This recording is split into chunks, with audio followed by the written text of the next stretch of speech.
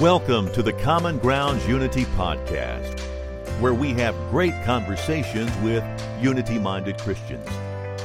Our goal is to encourage unity of the Spirit within the Stone Campbell movement and beyond.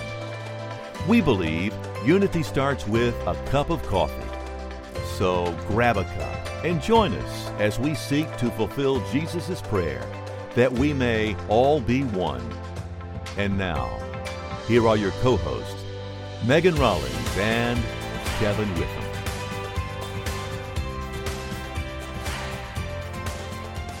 Welcome to another Common Grounds Unity podcast where we seek to have conversations and dialogue with fellow believers in the Stone Campbell Restoration Movement, really seeking to honor the plea of our Lord Jesus when he prayed that his followers would be one as he and the Father are one. So I'm Kevin Witham, one of the hosts of this podcast, along with Megan Rawlings. And how are you doing, Kevin?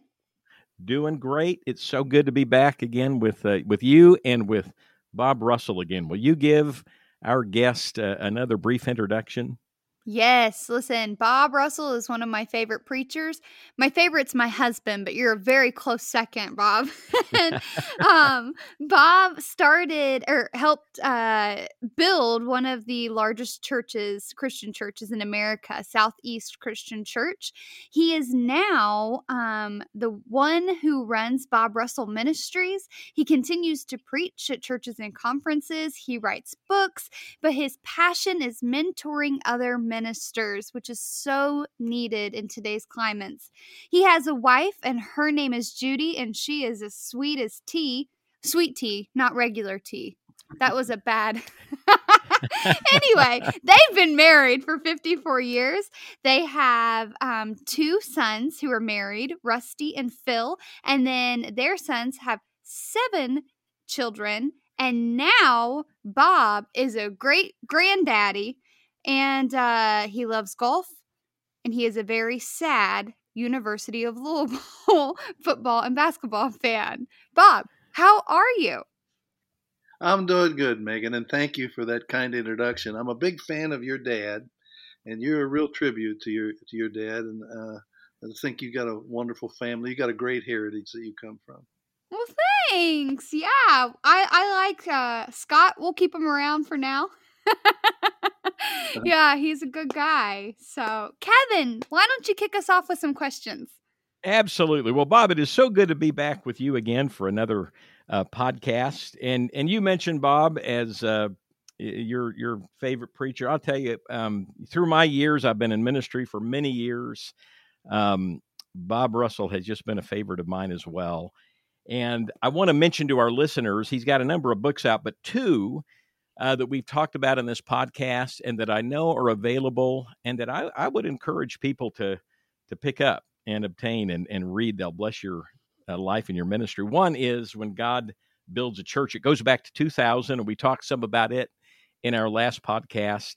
And then another that is particularly relevant to Common Grounds Unity is Together Again, a book that he co-wrote with Rick Atchley back in 2006.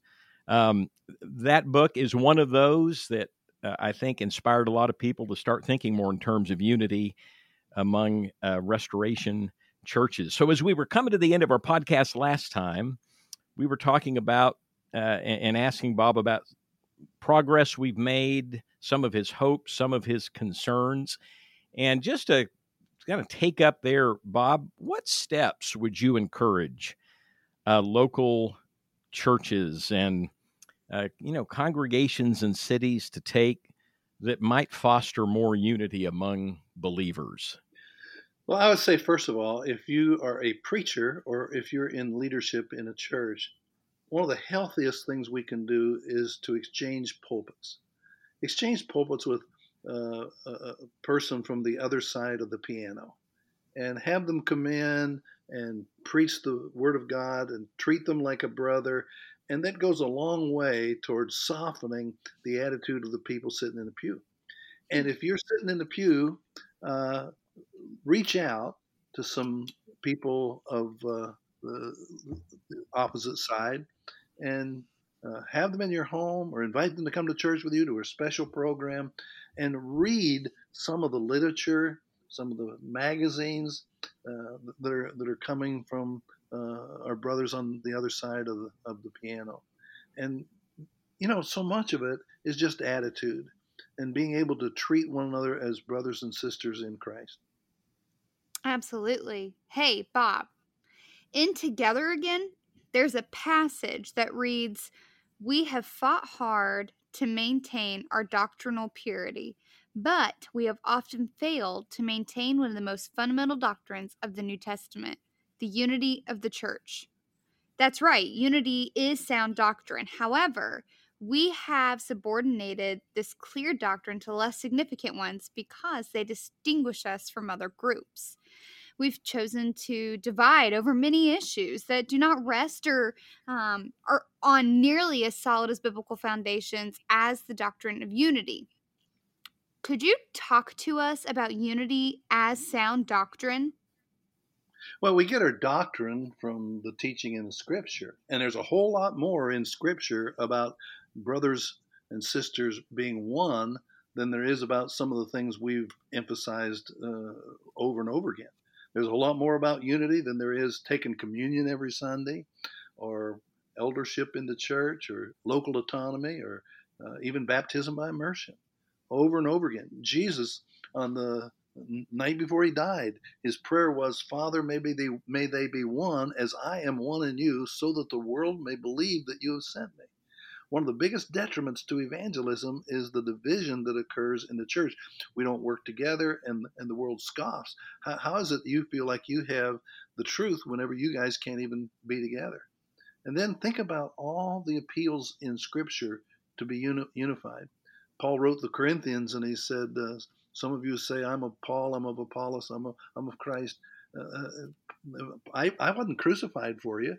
He said there's one body and one Spirit. And then there's that phrase, "Make every effort to keep the unity of the Spirit and the bond of peace."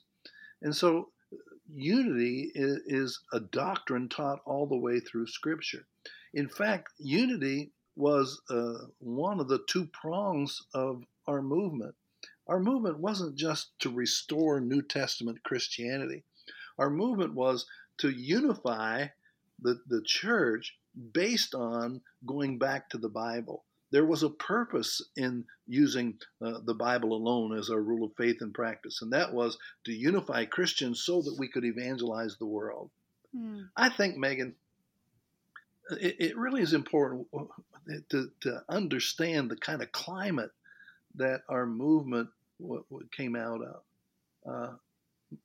Thomas Campbell came to America, and he was a preacher in the Old Light Anti-Burger Seceder Presbyterian Church. Now think about that. Every one of those names signified a division that occurred in the church in the late 1700s. And so there were the Old Light and the New Light, and the Burgers and the Anti-Burgers, and the Seceders and the Orthodox. And Thomas Campbell was a preacher in the Old Light Anti-Burger Seceder Presbyterian Church. He comes to America prescribed for his health. And you know what? When he came to frontier America, there weren't very many Old Light Anti-Burger Seceder Presbyterians. And so he had, like missionaries going to a foreign field today who gravitate towards somebody who believes in Jesus, he had to fellowship with people other than the little sect that he had been identified with before coming here. And he discovered these people loved the Lord. And he began to think about the divisions that occurred, and eventually he invites Christians just to unite on the Word of God, but to be united so that we could have a common testimony, so that we could win the world. And about that same time, now that was a revolutionary idea in a day when there was such stark differences between the denominations. About the same time, here in Kentucky, at Cane Ridge, Kentucky, Barton W. Stone was a preacher in a Presbyterian church, and he was coming to many of the same conclusions. And he began to ask people just to worship on the Bible alone. We had great slogans: no book but the Bible, no creed but Christ, no name but the divine name. And where the Bible speaks, we speak. Where the Bible is silent, we are silent. We're not the only Christians, but Christians only. And those were revolutionary slogans. And they appealed to people who were tired of the denominational divisions that separated them. A guy named Lewis Cochran and his wife Beth wrote a book called Captives of the Word. I want to read to you from the flyleaf of that book. The boldest Protestant Reformation since the time of Martin Luther, spread across the frontier like wildfire, destined to be the most fascinating chapter in America's religious history. And this was a revolutionary idea in the 1800s. Sometimes entire churches would say, we don't need to be identified with this denomination. Let's just be Christians only. And the idea captured people's imagination because there had been so much division among Christians. That was the birth of our movement. But what happens with any movement is that people become proud of their doctrinal purity or of their accomplishments. And one way to feel superior is to come to believe that we're the only ones. Since we have this right position, we're superior to everybody else.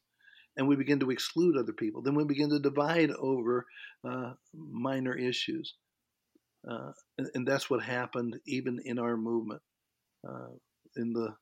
Just prior to the Civil War, we divided over missionary societies and whether the silence of the Bible gave permission or whether it prohibited. We divided over the use of the piano or not the use of the piano. And I can understand how people would have opinions about those things.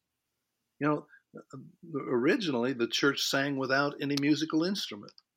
And when somebody drags a piano in, one guy, I think his name was Pinkerton, brought a piano into his church in Midway, Kentucky, because he said the singing was so bad in our church it scared even the rats from worship. So he said, we've got to do something about it. So he brings in a piano. In that day, where did people hear a piano? Primarily in the saloons. And that sound communicated a worldly atmosphere, a worldly attitude. And it was kind of like my mother. We were in a church that used a piano, but when somebody brought a guitar in, boy, that was going too far. And then somebody dared to bring in a saxophone, and that was really, really bad. So this is the way it was in the mid 1800s. Somebody brings in a piano, and the church divides over methods, not doctrine, but methods of worship. Then came the Civil War, and churches began to divide a little bit politically about whether you're for the North or for the South. And most of the Southern churches in our movement went with the a cappella branch, called themselves Churches of Christ. Most in the North went with the Missionary Society and the piano, called themselves Christian Church, or they were also sometimes called Churches of Christ.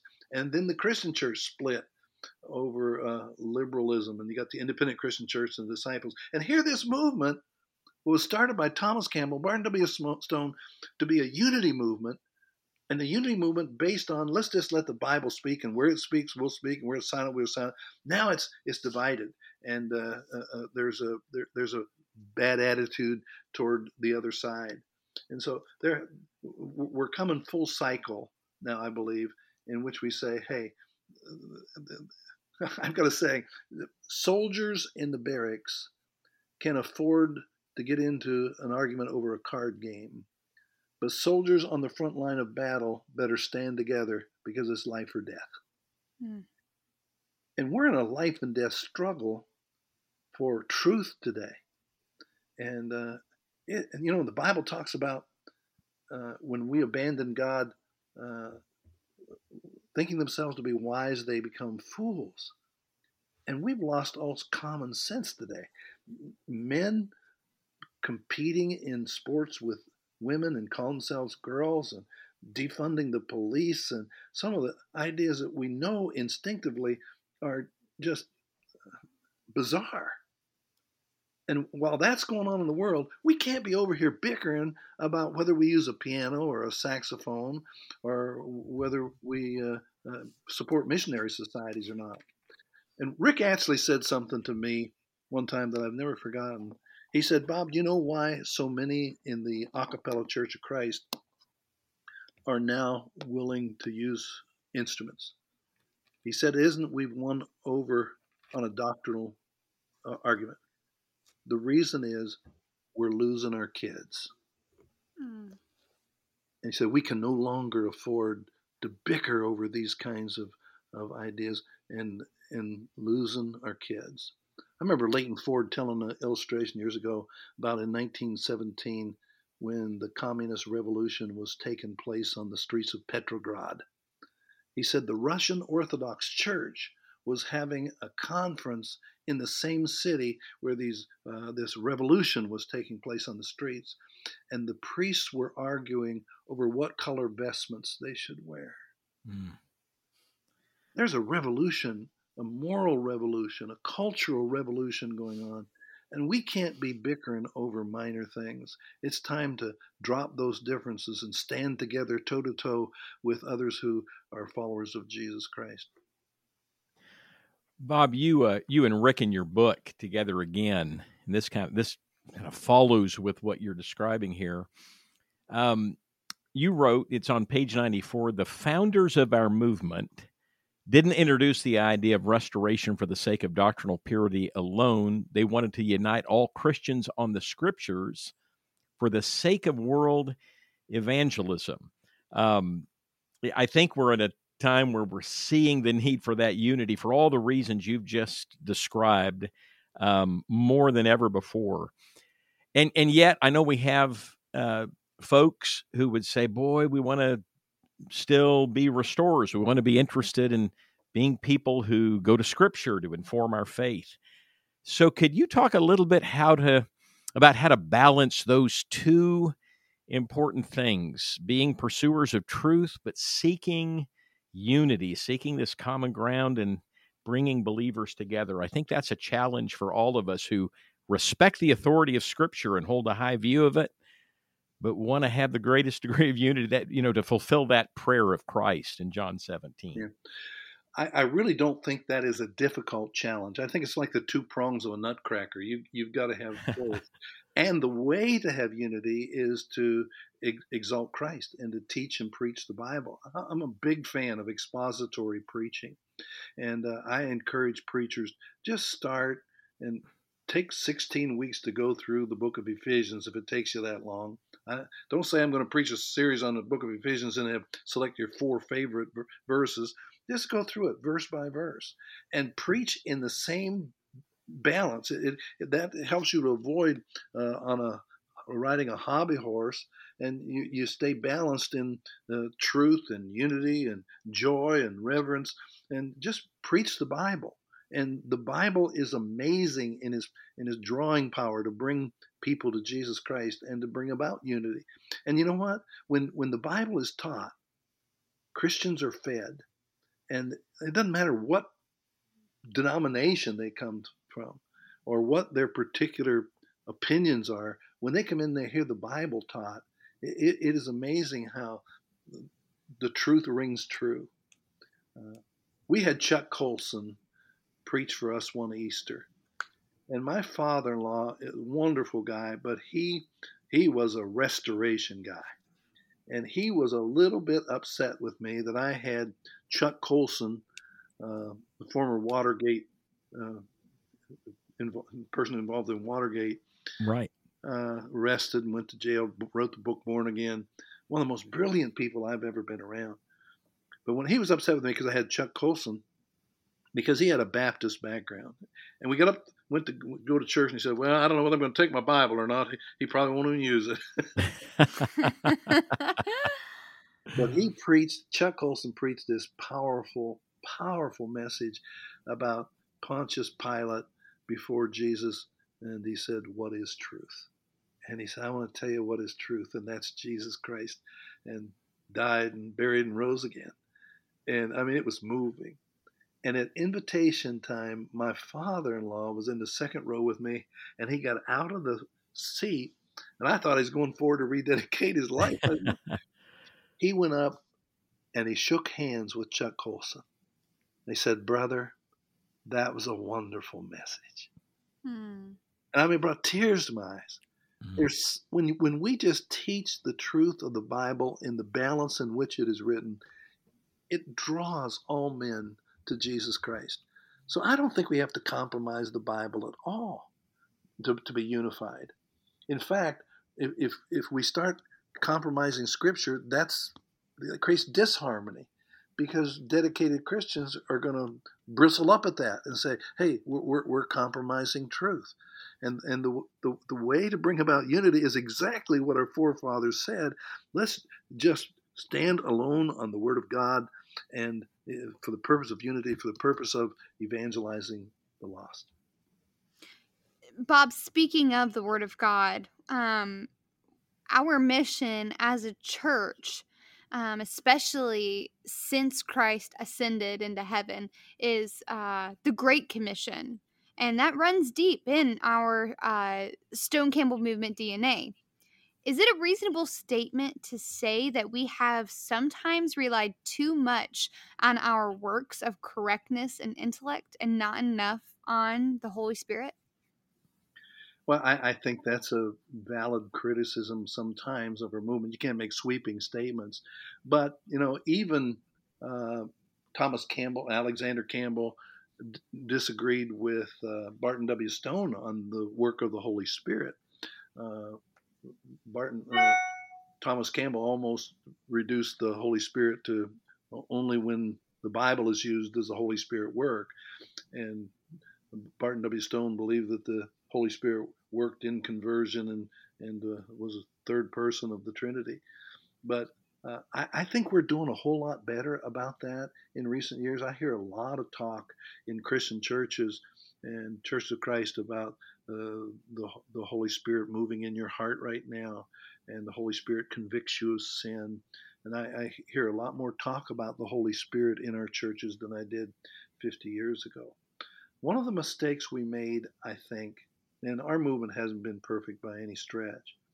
I love our movement, but we haven't been perfect either, is that sometimes we reduce salvation to a plan rather than the man, Jesus Christ. When I was a boy, I learned the 5-finger exercise. And the 5-finger exercise was hear, believe, repent, confess, and be baptized. And you hear the gospel, you believe the gospel is true, you repent of your sins, and you confess Christ publicly, and then you're baptized and you are saved. I could go over that 5-finger exercise and never mention the cross. I could go over that without saying that to me was the plan of salvation. But the plan of salvation goes deeper than that. The plan of salvation goes back to the fact that we are sinful and destined for hell, and that God in his great love came down to earth in the form of Jesus Christ and died an atoning death on the cross, and that God laid on him the iniquity of us all. And then to prove that he was the Son of God, he arose bodily from the grave. And, when we exalt Christ and say Jesus died for you, and he invites you to come and give your life to him. Now, here's what you do to give your life to him. That has so much more power than just saying, here's the plan of salvation. Here, repent, confess, and be baptized. You understand what I'm saying? Mm-hmm. Absolutely. I've seen, and you can go to church websites today and look up the plan of salvation, and it's the 5-finger exercise. Hear, believe, repent, confess, and be baptized. And perhaps that goes toward what has created so much disunity. We have focused too often on our response, on what we do, how we get things right, instead of what God has done. And boy, you've stated that just so clearly, that we're to be enamored with what God has done and what he's done in Christ. And this is our response to it. Go ahead. We had an Easter pageant that it took years to develop, but I mean, it was, what was the word Megan used? Riveting. Riveting. Good word. It just began with the birth of Christ and went through, and the last half hour was the crucifixion and the resurrection. And I would see people come in. 70,000 people would come to this thing, of course, of 8 or 10 nights. And I would see people come in from the world. In the first few minutes, they would giggle and nudge each other. And by the time the crucifixion came, they were on the edge of their seat and totally silent. And Jesus said, if I be lifted up, I'll draw them into me. And I remember one night, half hour after the pageant was over, there were these two young women seated on a bench in the lobby. And one of our counselors went over and said, can I help you? And they said yes. And they went on to confess that they had been living in a lesbian relationship and they felt guilty and they wanted to be forgiven. Nothing was said the entire presentation about homosexuality or sin. It was just that scene of Jesus dying on the cross and understanding that he was dying for my sin that convicted these girls. And it is the power is in that cross. The power is in that gospel. And if Christ be lifted up, he'll draw all men to him. Well, that's a powerful statement right there. Looking at what God has done, Christ lifted up. There's a statement in the book where you quote, it's after your quoting of Psalm 133. And here's the statement. If God bestows his blessing where brothers meet in unity, is it unreasonable to assume that God would withhold his blessing when brothers refuse to do so? Well, that's a convicting statement in and of itself. What lessons should we be learning? If we want to see another great awakening or revival within our congregations and communities because of what's happening in our congregations or society as a whole. Megan mentioned in the introduction, I have two sons, and I'm so thankful today that my two sons are very close and they get along. One's a policeman and the other's a preacher, so we got love and justice in our home. But I got to say, one of the saddest days I ever had as a father, I heard a ruckus upstairs, and my two teenage sons were fighting with each other. So angry that they were throwing fists at each other. And it broke my heart. And if you have children, you want your children to love each other the way you love them. And it breaks your heart to see them fight. And when the Psalm says how blessed and how good it is when brothers dwell together in unity, 1 John 3:1 says, behold, what manner of love the Father has lavished on us that we should be called sons of God. He's our Heavenly Father. And we shouldn't be bickering and throwing blows at other Christians. And I think one of the responsibilities of the leaders of the church is to put themselves in a position where they can receive the blessing of God. Now, not all churches can grow rapidly or multiply, but we have to put ourselves in a position where the Holy Spirit can bless our church. And the early church, we say we are restoring the church. How did the first church start? They were all together in one place. Then came the Holy Spirit. Then came the preaching with power. Then came 3,000 baptisms. But it began with the spirit of they were all together in one place. And the church today needs to make an effort to be united. Christian people should love one another. And I think that's the beginning point for revival. I participate in a prayer group and have for the last 6 months. We meet every Sunday afternoon at 4:30. That's almost the worst time that you could possibly meet, other than 4:30 in the morning. But we come together, and it is a prayer meeting. It's not a prayer request meeting. It's not a preaching meeting. And to hear these people, sometimes 20 of us, sometimes 75 of us, one by one, just pour out their heart to God, pleading with him to send revival in America, pleading with him to forgive our complacency, pleading with him to once again come and restore our nation. I believe there are pockets all over the nation, pockets of Christian people who are praying for revival right now because they realize we're about to lose it. And this is a time when the church is needed like never before. And the beginning of revival is we're all together in one place like those early Christians who were praying together in that upper room. And then I think God can bless the church. Wow. Bob, this has been a fantastic second conversation, picking up from last week. Thank you so much for being here. I have one last question for you before you go. We ask this to all of our guests. As you know, this is a podcast celebrating unity among the Stone Campbell movement. And the slogan is, unity starts with a cup of coffee. So, as our final question, how do you take your coffee?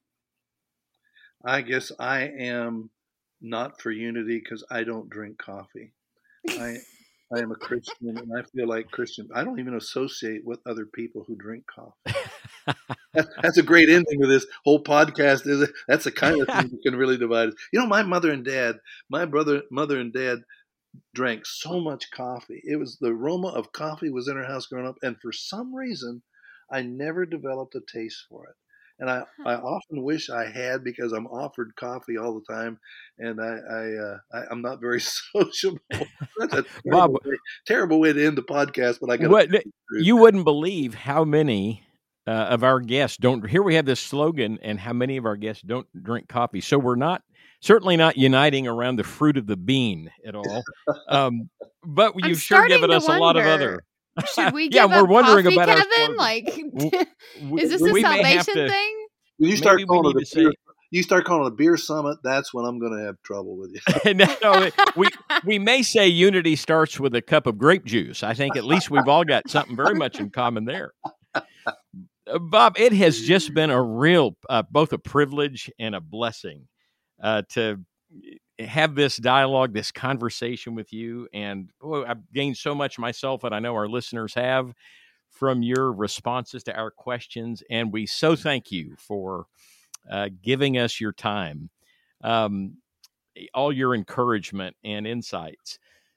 We hope you'll come back and be with us again. Maybe we can get Rick Atchley, your co-author of one of your books there, together again to join you. Would you like to say anything to kind of close out with our group? Well, I do hope that you get Rick Atchley because he's one of my favorite people. But I want to thank you for your graciousness to me. But more importantly, I want to thank you for making the effort to reach out and appeal for unity. As you can tell, I'm very passionate about that. And I just pray God's blessing on you because it is so needed. And your website is BobRussellMinistries.com. Am I correct on that? BobRussellMinistries.org. .org. I write a blog every week. It gives me a chance to vent now that I'm not a preacher. So, well, folks, visit the website. I read Bob's blog, and I'm always blessed by it. Thank you again. And Megan, good to be with you again this week. We look forward to being back with you folks next week for another podcast on Common Grounds Unity. Thanks for being with us. See you next time. Thank you for listening to the Common Grounds Unity podcast with Megan and Kevin. Please check out commongroundsunity.org to learn more about who we are. There are plenty of resources, and you can subscribe to the weekly email articles, join the Facebook group, or find our YouTube channel. We've also provided a link in the show notes for comments. You can ask questions or suggest topics and guests. If you would like to partner with us financially, you can do that too through the show notes or on our website. Until next time, God bless. And remember, unity starts with a cup of coffee.